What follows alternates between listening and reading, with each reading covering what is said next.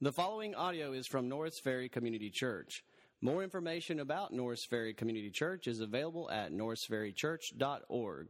Thank you. Be seated. I want to ask you a question. Did you read your Bible this week? Yes. All right. I love it. It's getting louder. It's going to be even louder next week when I ask that question. Well, I got a question for you. Another question. Why do we have this up here on the stage, on the wall? Granger made this, by the way. I was very thankful for that. But why do we find it important to put this up here? Why was it that when we were doing the plans for the building years ago that there was concern that even in a inexpensive metal building that we have a cross out on our the wall of the church? Good. It's a reminder. So we're not worshiping that wood on the wall, right? But it's a reminder of something. It's a reminder of the message of the gospel. And the message of the gospel is all centered on what Jesus did for us. That he is God's Son who came as the perfect God-man, lived the perfect life, and gave his life by dying on a cross. He intentionally, willfully went to the cross to give his blood as payment for our sin. We deserved punishment. He took it. And so those who trust in God's provision, Jesus, and his death on the cross, and his resurrection, those who trust in God's provision, Jesus, for the forgiveness of sins, they are saved from the coming judgment. They are saved. They are followers of Christ from that point on. And so the message of the cross is symbolized in the wooden cross that's here. Another symbol is the Sabbath, or the gathering on Sundays. You may not have thought about that before, but I was reading this week in preparation for the message, and there's just memorials or symbols all throughout scriptures that God said, do this, and I'm asking you to do this, or I'm commanding you to do this because it will remind you of very important truths. In Exodus 31:13, it says, "But as for you, speak to the sons of Israel, saying, you shall surely observe my Sabbaths, for this is a sign between me and you throughout your generations," plural, "throughout your generations, that you may know that I am the Lord who sanctifies you." So we set apart a day. We as Christians set apart a Sunday because of the resurrection of Christ. We set apart a day and make it a priority to remember that I am the Lord who sanctifies you. And so we have to set apart things in our life to help us never forget, to help us always remember. That's what today's message is all about as we look in Joshua chapter 4. When I've been going through these passages and preaching each week, it's been a little frustrating because when you read the scriptures, there are various levels that are going on. Incredible scripture that you just see in the big picture story. It's always pointing to Jesus. Jesus himself said to his followers, hey, you know that your Old Testament scriptures, they all are about me. And what we know that means is that not just the specific prophecies that were made that said there will be a Messiah, he will be born in this town, he will die this way, and all this will happen. Those certainly were about Jesus. But in a more difficult way to see, all of the message of the Old Testament was a picture and a shadow of Jesus. And the meaning, when you put it all together, Jesus fulfills it all and makes sense of it all. And what we've been seeing as the bigger picture is the story of the gospel that we symbolize with the cross. That when Israel was enslaved in bondage in Egypt, God raised up a deliverer to redeem them from their enslavement, brought them across the Red Sea, and made them his people. That is a beautiful, glorious picture of salvation, that Christ redeems us from our enslavement to sin. It was solely by his grace. It is a gift, and we followed him. We trusted him. He delivers us across the sea of our sins. He forgives us. And we see the same thing happening in Joshua, that as he leads God's people into the promised land, God parts the sea. He does the miracle of grace. He delivers them into the promised land. This too is a picture. Jesus is the greater Joshua. He is the names are the same in two different languages. It means Yahweh saves, that Jesus is the greater Joshua who delivers us into our promised land, that he gives us the eternal life that he has promised us. And it is all solely a miraculous gift by his grace. And so in these stories, we see beautiful pictures of salvation that is given us in Christ. But then we also see, as we get into week in and week out these daily stories, we see lessons in faith. And that is to equip us for our life of faith, for this life that we live as believers who have been saved by the glorious grace of God through the blood of Jesus Christ. We have to live each day faithful lives, and it's a battle. We saw last week it's a battle of faith, that the writer of Hebrews says faith is assurance of things hoped for, conviction of things not seen. We do not have eyes yet that see reality. We have to wait till Christ returns, and then seeing will be believing. Until then, it requires faith. God gives us faith to believe the Word of God that reveals the unseen realities of God, things that we would not know any other way, things that we cannot discern logically. We have to depend on God's grace to reveal them to us. In the Word of God, we see the character of God. We see the plans of God. We see the promises of God. We see the purposes of God. And as we read the Word of God, we are taught, our minds and our hearts increase in faith to learn, to know how to walk in the invisible realm that we cannot see and touch, but has been revealed until he finally returns. And then we see it all with our eyes. And so it's a battle. And it requires oftentimes scary steps of faith, as we saw last week, that they had to touch the soles of their feet to the water before God would part the waters. And so each week as we study the Scriptures, what are they doing back there to them? Someone go check on this. Just kidding. It's a great, great ministry back there, all you guests, I promise. So each week we are living by faith, and the Word of God equips us and gives us confidence to know that God is trustworthy, God is faithful. And as we come to this text today, we see the same place that we left off in chapter 3 is the same scene where they were crossing the river. Now in chapter 4, there's different camera angle lenses on the same events to teach us more and give us insight into these events and to make a different point. And today the point is very clear. We must be sure to teach every generation the fear of the Lord. The fear of the Lord, and the best way to think of that phrase is the awesomeness of God.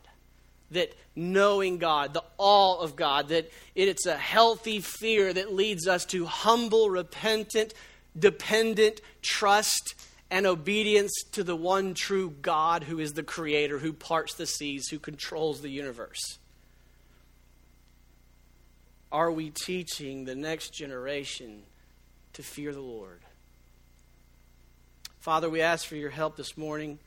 I know that many of us could easily get discouraged by this message and being acutely aware of our failures.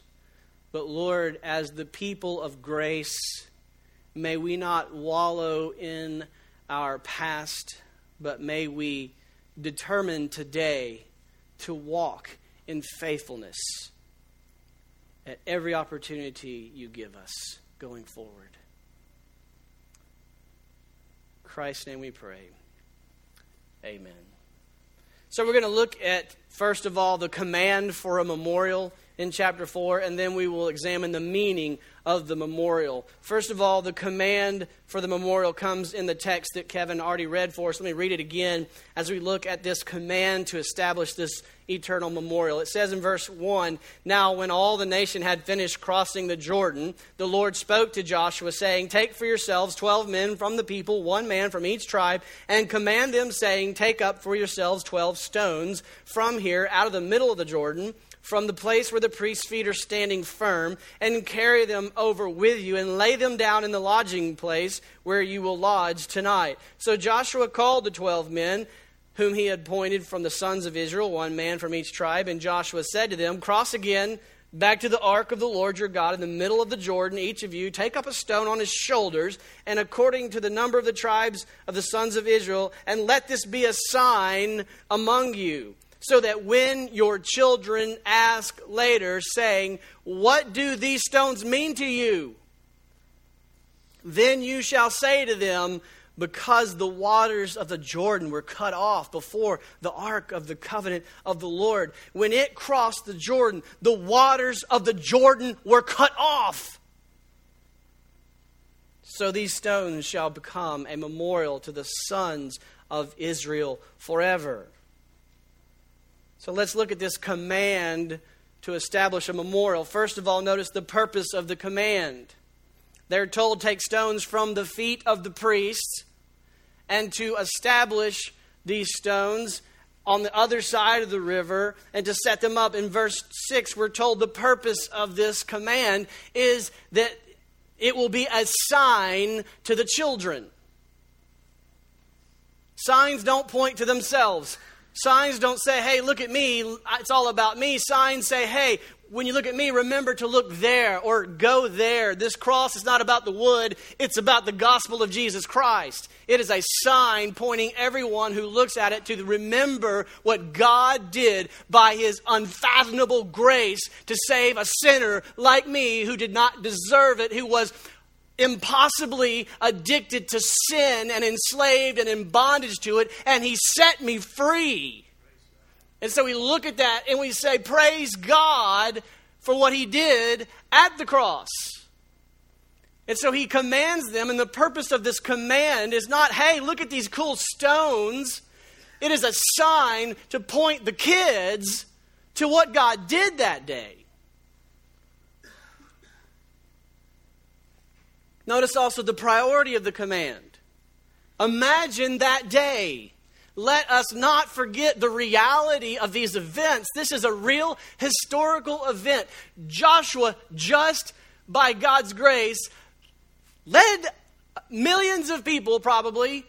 Certainly we know there were hundreds of thousands of men, which means if you also count the men, women, and children, that many people just crossed a river that was dried up. So here he is in the middle of this scene saying, okay, did we get all the kids? Have we got everybody across? Is anybody left behind? Make sure we haven't lost anybody. Get them across. And he's got the priest standing in the middle of the river that's raging and it's cut off and it's stacked up. And he's got the priest in there with the ark. And he's like, I got to get these people out of there. And nobody touch the ark. You die if you touch the ark.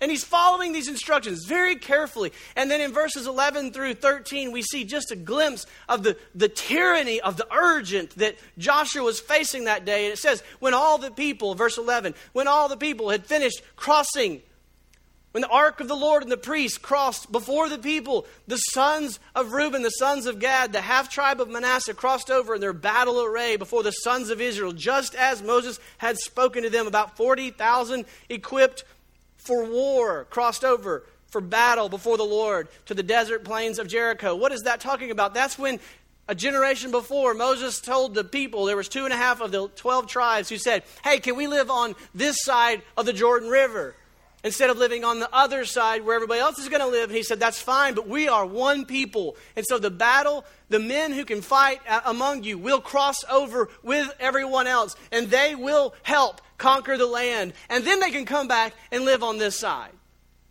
And it was a covenant, and it was a promise that they had to keep. And so Joshua is remembering all this. He's got this massive to-do list. Oh yeah, I got to get them over. Okay, your family's going to stay over there. But all the 40,000 men are going to get in their battle equipment, and they're going to come over on this side of the river. And don't you know, he thought, I have got to get them set up immediately. We are now in enemy territory. We have got to be smart here. I've got to line the warriors up to protect our flanks because we are in a very dangerous, vulnerable position. And with this and 1,000 other things pressing in, demanding Joshua's attention, demanding that the people focus on this and that and the other, God says, no, you will do one thing next. You will set up a memorial. I don't care how busy you are. I don't care how important you think those things are. This will be your priority. So we see the priority of the command. Finally, notice the recipients of the command. He says that the head of each family will establish this memorial. The head of each tribe was to go into the river, and he was to go to the presence of God. And he was to bear the burden of carrying that stone which came from the presence of God and to bring it over to his family and lay it down. That's the one I got. And be a part of setting up a memorial for all the families to never forget the fear of the Lord. So you see where this is going. God commanded the head of each family to make it a priority to go into the presence of God and to carry the burden of perpetually reminding their family of what God did on behalf of his people. We as parents, especially as men whom God has called to be the head, have to make it a priority to go into the presence of God and to shoulder the burden of perpetually reminding our families of what God has done in our lives.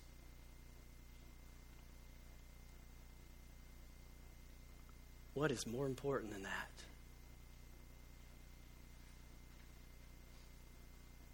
What in your life is so pressing and so important that it would justify not doing what God expected Joshua to do here?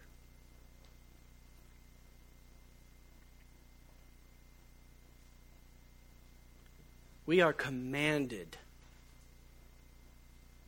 to perpetually remind every generation of the awe of God.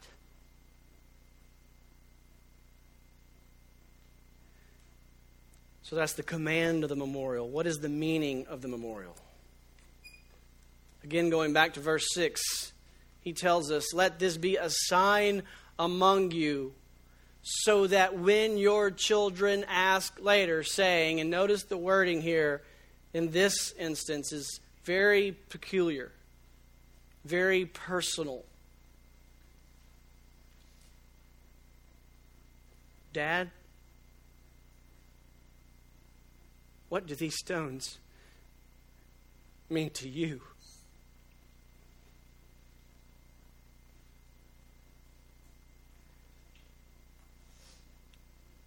"Grandmother, what do these stones mean to you?" It's not just general. What do these mean? What do these mean to you? What impact? What stories? What does this mean to you?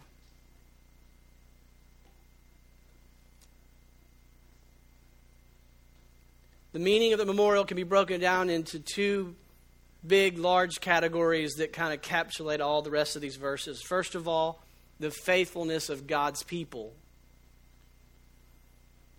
The faithfulness of God's people. Secondly, the faithfulness of God. When the child asks mom, dad, grandma, granddad, what does this mean to you? I know they talked about the obedience of the people. The narrative is written in such a way that careful description is written to make it very clear that they were very careful to obey God. And that was necessary for this amazing work to happen.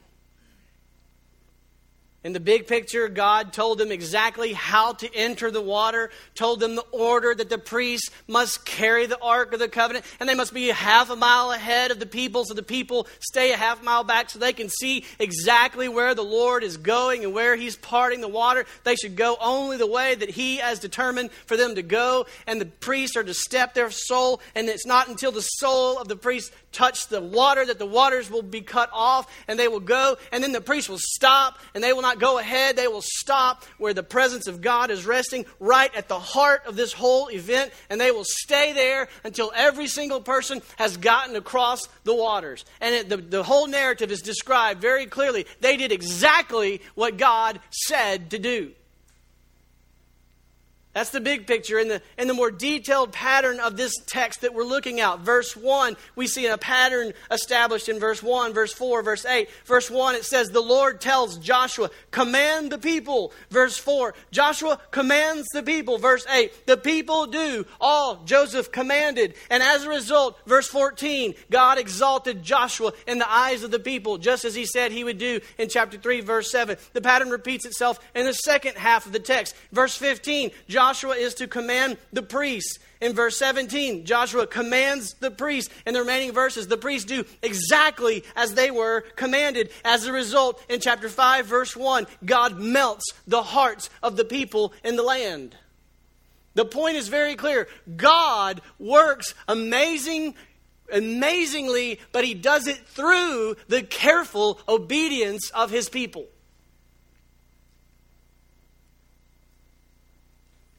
So whether it's the command to build the memorial, or maybe it's the command for 40,000 fighting men to go across the river to fight with the people, or the command for the priests to carry the ark into the center of the waters, or the command to step the sole of their feet on the water before they can see God do an amazing miracle, or what other commands you can find, they're all over the place. All throughout the story, we see the necessity of God's people to be very careful to obey the Lord.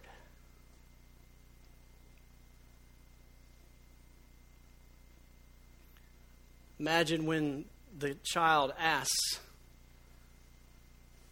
their dad, what does this mean to you? Oh, son, that's the scariest day of my life.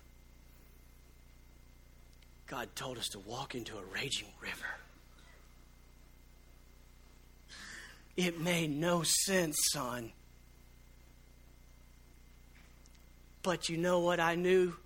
Your grandfather died in the desert because he didn't trust God enough to take that step of faith. I learned from my father's mistakes. I will trust the Lord, he tells his son. Oh, son, that day, God told the priest to go first. And as it is with God, He said, I'm not doing a thing until I see the sole of your foot touch that water.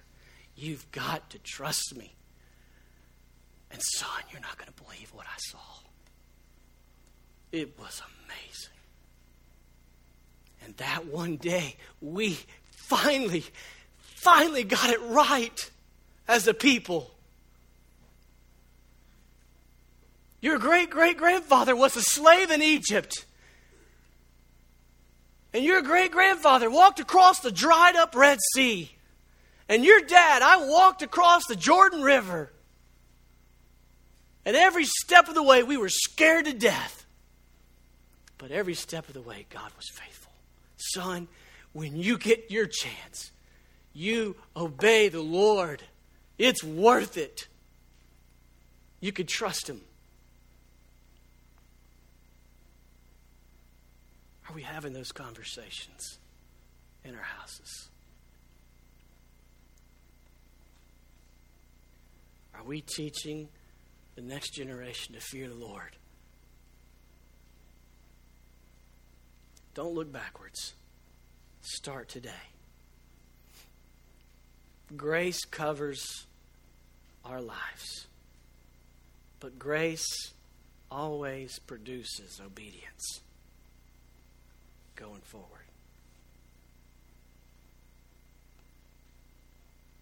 Not only is this memorial a reminder of the necessity of the faithfulness of God's people, but it also is an incredible reminder of God's faithfulness. It's too hard to try to pull out different scripture. I'm just going to read the remaining passage, verses 14 through 24. It's basically a record of the same event with a different camera angle, as opposed from on that side of the Jordan, now we're on the other side. And he says in verse 14, on that day the Lord exalted Joshua in the sight of all of Israel, so they revered him just as they had revered Moses all the days of his life. Verse 15, now the Lord said to Joshua, command the priests who carry the ark of the testimony that they come up from out of the Jordan. So Joshua commanded the priests, saying, come up from the Jordan. It came about when the priests who carried the ark of the covenant of the Lord had come up from the middle of the Jordan, and the soles of the priests' feet were lifted up to the dry ground. Notice the detail again, that as soon as the last sole of the last priest was lifted up and touched the dry riverbanks, the waters of the Jordan returned to their place and went to the returned to the place up from the Jordan. All over they returned to the place, went over all of its banks as before. Verse 19, now the people came up from the Jordan on the 10th of the first month and camped at Gilgal on the eastern edge of Jericho. And those 12 stones which they had taken from the Jordan, Joshua set up at Gilgal, just as he was told. And he said to the sons of Israel, when your children ask their fathers in time to come, saying, what are these stones? Then you shall inform your children, saying, Israel crossed this Jordan on dry ground. For the Lord your God, dried up the waters of the Jordan before you until you had crossed, just as the Lord your God had done in the Red Sea, which he dried up before us until we had crossed. Notice the generational pattern, that all the peoples of the earth may know the hand of the Lord is mighty, and so that you may fear the Lord your God forever. God's faithfulness is all over this passage. We'll look at three ways we see in the narrative God's faithfulness. We see it in Joshua, the exaltation of Joshua. We see it in the constant mention of the ark. And we'll see it in the strange interchange about these stones. In 4:14, we see the exaltation of Joshua. It says, on that day the Lord exalted Joshua in the sight of all of Israel, so that they revered him just as they had revered Moses all the days of his life. He is intentionally pointing this out because in chapter 3, verse 7, this is exactly what God said he would do. God said, if you do what I'm telling you to do, Joshua, I will exalt you in the eyes of the people. In verse 7 of chapter 3, we see why that's so important. It says, this day I will begin to exalt you in the sight of all of Israel, so that they may know that I have been with you, Moses. I am with you just as I have been with Moses. That's why it was so important, because God is saying, I am faithful to every generation. In fact, in Exodus 3:15, he says, God said to Moses, thus you shall say to the sons of Israel, Yahweh, the Lord, the God of your fathers, the God of Abraham, the God of Isaac, the God of Jacob has sent me to you. This is my name forever, and this is my memorial to all generations. His name is the God of Abraham, Isaac, and Jacob, the God of Moses, the God of Joshua, the God of David, the God of Jesus, the God of you. God is faithful from generation to generation. He will never fail you. That's the essence of his identity. That's what his name Yahweh means. I am. I am eternally existence. I am what you will need in every situation that you face. I will never leave you. I will never forsake you. If you know God, that's who you know. And he says, set this up so that when they ask, they will know I am with you. Just like I was with your dad, just like I was with your grandfather, just like I was with your great-grandfather. You can trust me. I'm faithful. Are we teaching that to our kids? So we see God's faithfulness in his exaltation of Joshua, just like he did Moses, just like he said he would do.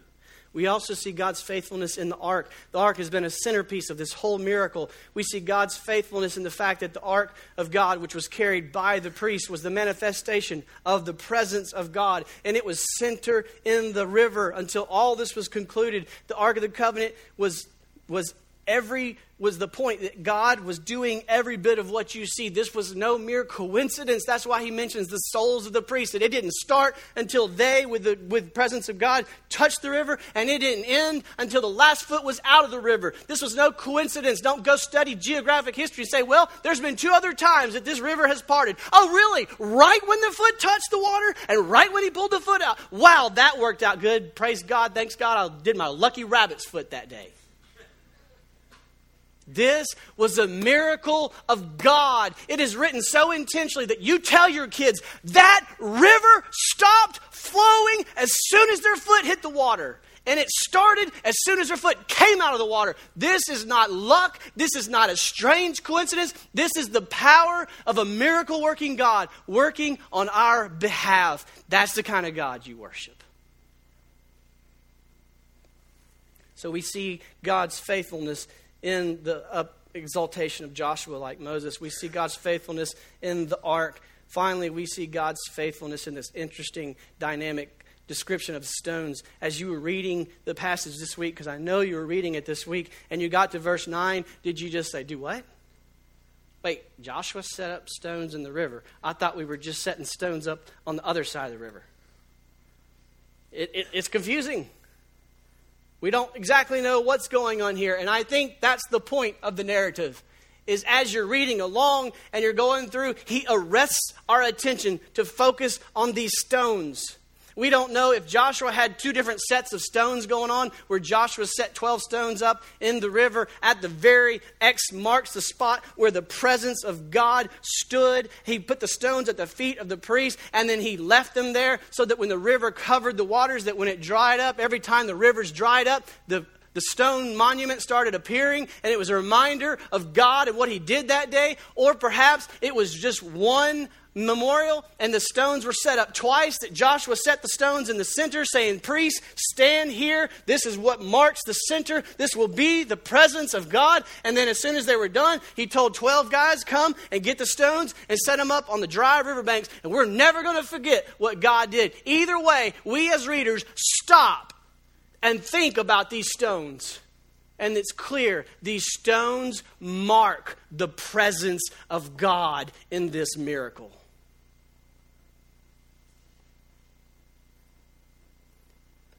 Imagine seeing the parents' face light up as they tell this story. Son, you should have been there. God is awesome. Imagine the grandfather and the grandmother, the twinkle in their eyes as they're telling the story. And as their spirits are lifted, as they themselves are reminded once again of a distant memory that had started to fade because of the pains of their body and their failing body and their failing minds and the circumstances of life and the demands that are on them. But when the child sees this memorial, what does this mean to you, Granddad? And he stops and he tells them, he remembers once again the awe-striking power of God. And he worships that God once again. And that child sees his grandfather or his father or his mother or his aunt or his uncle, sees them worshiping God as he tells of what God did that day, and all their faith is increased.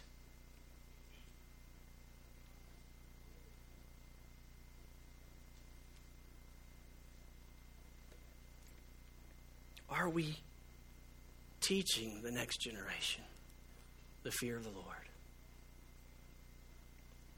There's tragic irony in these stories. Overarching narrative. Think about it. This generation that finally takes this step of faith is learning from the failures of the prior generation. Praise God. Their fathers and grandfathers didn't take the step of faith. They died in the desert. But God is gracious to use even our failures. Ironically, after we get to the end of Joshua and they've taken the land and they're settled across the territories, the next book is Judges. In Judges chapter 2, verse 6, we read this. When Joshua had dismissed the people, the sons of Israel went to their inheritance to possess the land. The people served the Lord all the days of Joshua and all the days of the elders who survived Joshua, that generation of Joshua, who had seen all the great work of the Lord which he had done for Israel. Then Joshua, the son of Nun, the servant of the Lord, he died at the age of 110, and they buried him. And all that generation, Joshua's generation, was gathered to their fathers. That means they died. And there arose another generation after them who did not know the Lord, nor yet the work which he had done for Israel. They didn't teach the next generation. And as a result, the book of Judges is a story of the failures that come when we do not teach the next generation to fear the Lord.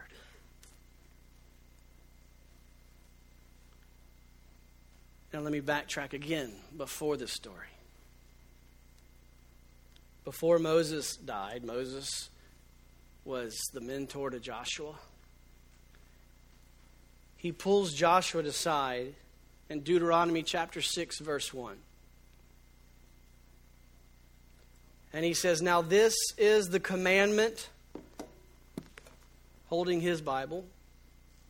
This is the commandment, the statutes, the judgments which the Lord your God has commanded me to teach you, Joshua, that you might do them in the land where you're going over to possess it, so that you and your son and your grandson might fear the Lord your God. That's the same purpose of this memorial, that you, your son, and your grandson might fear the Lord your God. He says, here's the word of God, that you might continually fear the Lord your God, to keep all his statutes and his commandments, which I'm commanding you all the days of your life, that your days may be prolonged. Oh, Israel, you should listen and be careful to do this, that it may be well with you, that you might multiply greatly, just as the Lord, the God of your fathers, has promised you, in the land flowing with milk and honey. These words which I'm commanding you today, they shall be on your heart. You shall teach them diligently to your sons. You shall talk of them when you sit in your house,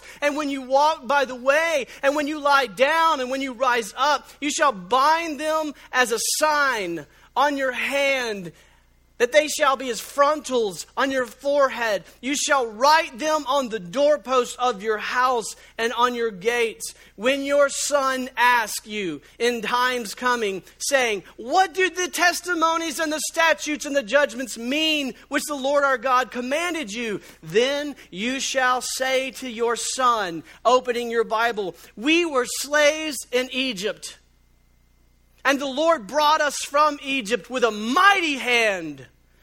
Moreover, the Lord showed great and distressing signs and plagues and wonders before the eyes of Egypt, Pharaoh, and all of his household. He brought us out from there in order to bring us into this land which he had sworn to our fathers. So Yahweh, the Lord, commanded us to observe these statutes, to fear the Lord our God for our good. Always, and for our survival as it is today, it will be righteousness for us if we are careful to observe all this commandment before the Lord our God, just as he commanded. That is what defines us. We are a people of the God of Abraham and Isaac and Jacob and David.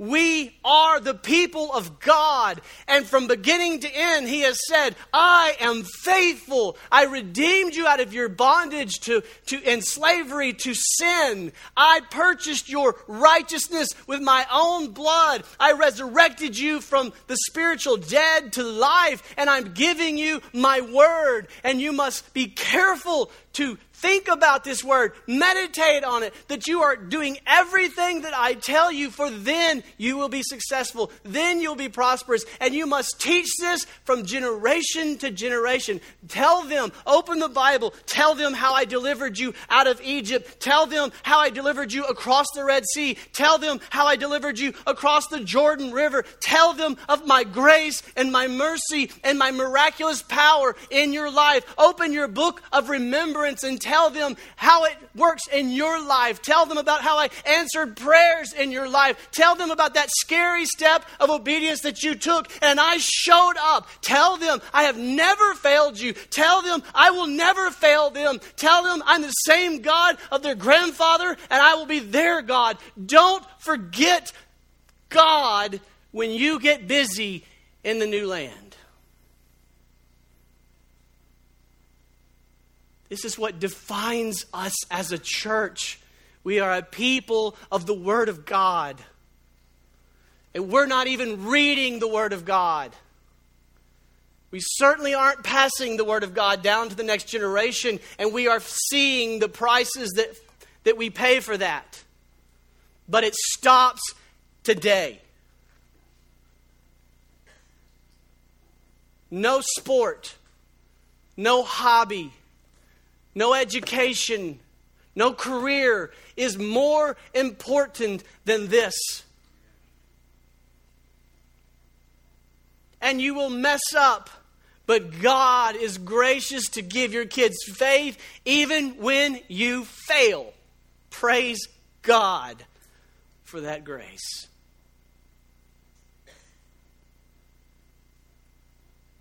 We must teach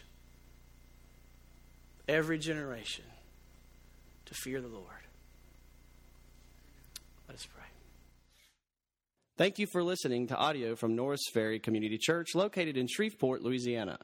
Feel free to make copies of this message to give to others, but please do not charge for these copies or alter the content in any way without permission. For more information about Norris Ferry Community Church, please visit us online at norrisferrychurch.org.